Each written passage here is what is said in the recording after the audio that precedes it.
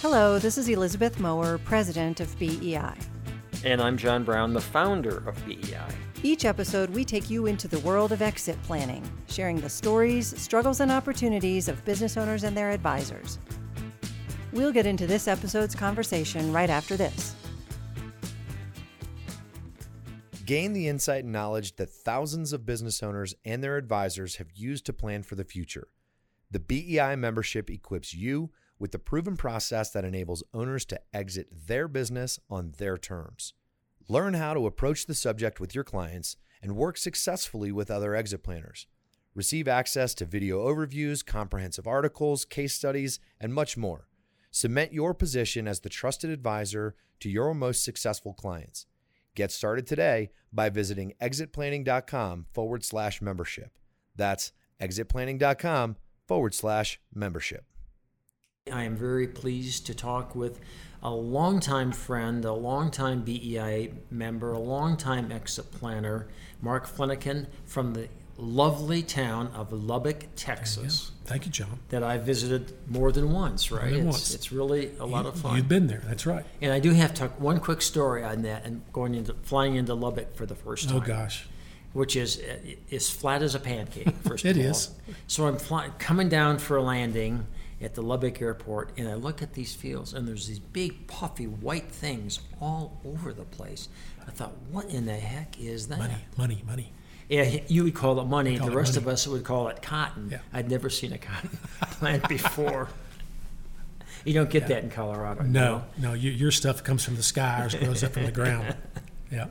So tell me about, part of what we want to talk about is how do we get the attention of business owners to engage in exit planning soon enough? Because one of the problems is, and you've seen this a million times, owners finally ready to exit plan, and there's not enough time to do the planning because they want out too soon. They wait too long. And a lot of it's because I don't think they realize they could do a lot of planning to improve the business or how long that planning might take. So when I start looking at how to get the attention of these advisors, you've got a nice way of doing that through the P&C firm. Yes. So talk to us about what I just said. What does that mean? How do you work with? Why does the P&C firm want to work with you? Why do you want to work with them? How does that relationship work, and what's going on with all of that? Well, in the P&C business, and I actually got into the insurance agency through a P&C firm as a partner in a P&C firm back in the 80s. And so I started in that business, so I have a good working knowledge of it. And I've owned 2 agencies over my career. Right. And so I know the P&C agencies in my area intimately well. Mm-hmm. And I think P&C agencies, like a lot of people, they are in the midst of a merger and acquisition no doubt. Whatever you want to call big it. Consolidation. Tsunami. Big, huge. I think the last statistic I read, one of the Marshberry is a consultant in that business, and when I met with them in 2014, they said by 2024, so in 10 years, there'd be 50% of the independent agencies in the country, 50% fewer agencies because the mergers and acquisitions is going so fast. So they're all growing. The locally owned P&C agency is now going the way of the small private bookstore. Yeah. Barnes & Noble's gobbling them up. Mm-hmm. So I've aligned myself with the Barnes & Noble. They're a big agency in my part of town that I competed with when I got into the business in the 80s. Mm-hmm. We stayed friendly competitors all that time with mutual value systems. We took clients from each other every so often, but never in a nefarious way, and always in a way that it was just, we didn't have a particular market, but it was never something that burned a bridge. They've got a great model. They're in the top 25% of agencies in the country. And so, like everybody else, though, they're commoditized in what they do.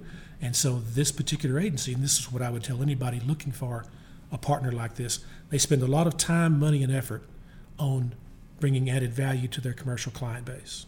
They call it their stewardship program. And so when I still have a book of business from the P&C years. Some of my clients go back to the 80s, some large commercial accounts. And so I broker that through them, but they then now broker all of their life insurance through me when we struck this deal. I gave them a better opportunity there, a little bit better financially and much better service-wise. And then I started introducing the exit planning topic. Because I was going to say, life insurance is commoditized too. So you just going in and now being a life insurance advisor doesn't differentiate them from everybody else. No, so it had not at to all. be something else. Not at all. It was the exit planning. But they didn't have an in-house life insurance guy. They were brokering that through a local national company. And so when I agreed to, I was really just renting an office there. In my new office, I rented from them, and just brokering my P&C business. And they agreed we put an agreement together for them to buy my P&C business when I died or retired. And so that was important. And then that one conversation led to, well, what are you doing on life insurance? And they weren't happy with the relationship they had. They knew and trusted me. So that was step two. They said, well, let's just broker our life insurance through you. And then step three was the exit planning, which in the back of my mind was always the golden fleece. And so when we started talking about exit planning and I presented it to their partner group, they quickly identified it as, again, another added value tool for their commercial clients. And when I say this agency spends a lot of money, they spend a lot of money on this program to bring the added value to their clients so they're not commoditized. So if you go down the street and leave because there's another, you save 7% on your P&C renewals this year, you're not going to have access to all these other things that you can use for no charge that are very valuable, and most clients tap into these things once or twice a year. So now the exit planning brochure, my BEI trifold exit planning, have you ever thought about getting out of your business, that I've customized, which you like, that's in their stewardship folder. And so now it's part of their stewardship program. And I pay them, split the fees with them. I give them 20% of the exit planning fee because they can do that, and which is, I found, a fair deal for me. So that's kind of how that's set up. And it's all about the added value that they had already recognized. They just saw this as, when anybody hears the exit planning story and what it's all about and the process that's involved, it's, people catch on right away.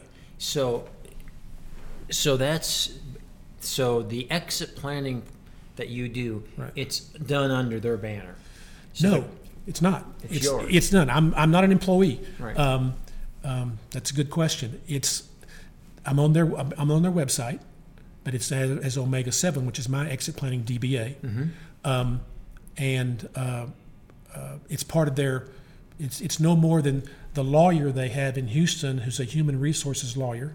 That if you're a commercial client of theirs and you have an incident on a day between an employee and a manager, you can call your number and use your password to get in and have free consultation, what I call a triage meeting with an attorney in Houston that will tell you, well, here's what you need to do as far as next steps to keep this from getting worse. There's a great example. Well, that attorney is part of their stewardship program. Yeah. He's not. So it's a service by an outside provider that's part of their agency added value stewardship program.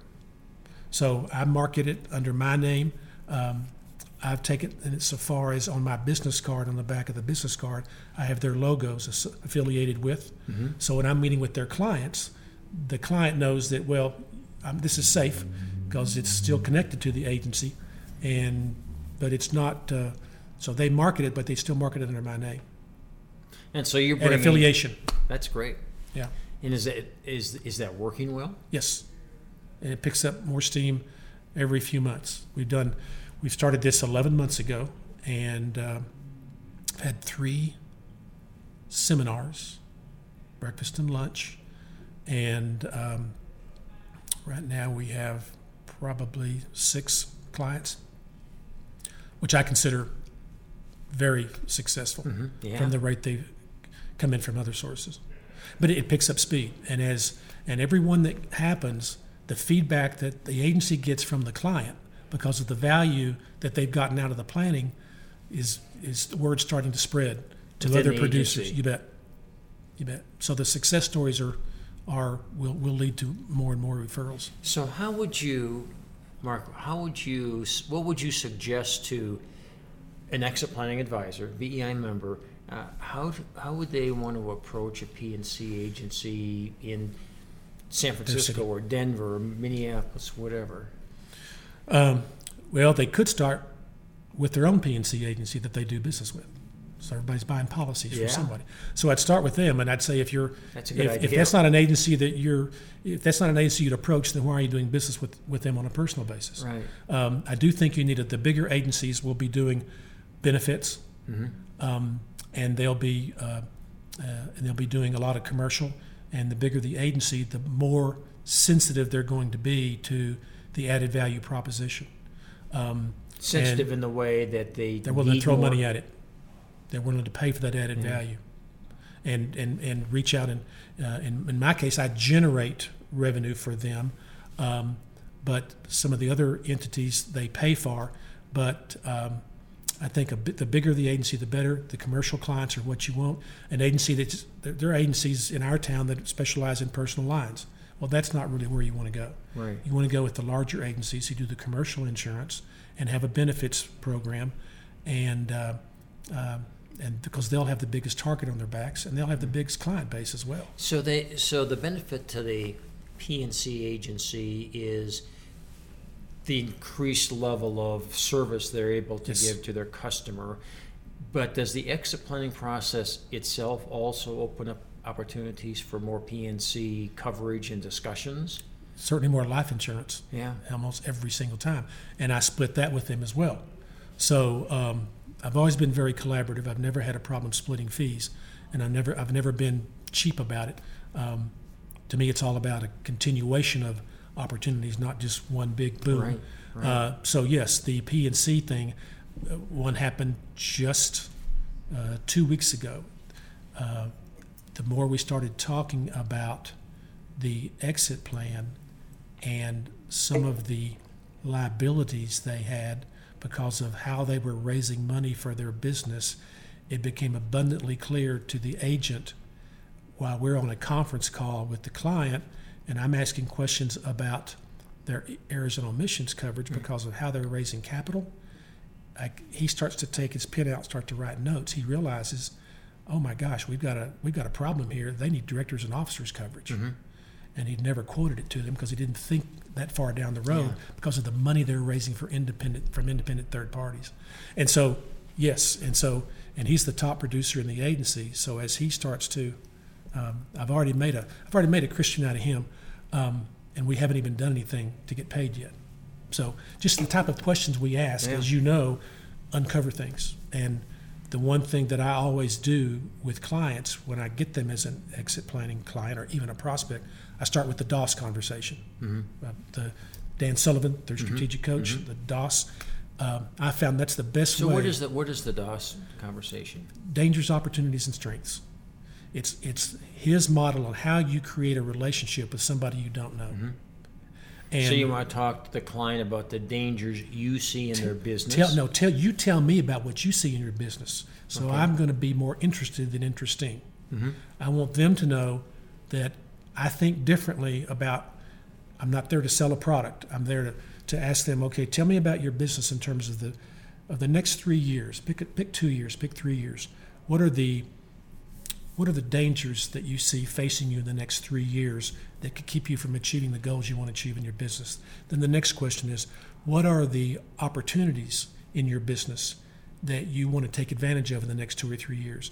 And then the last question is, what are the strengths that you have in the business that you need to take advantage of those opportunities, or to develop what need to be developed to take advantage of the opportunities and mitigate the dangers?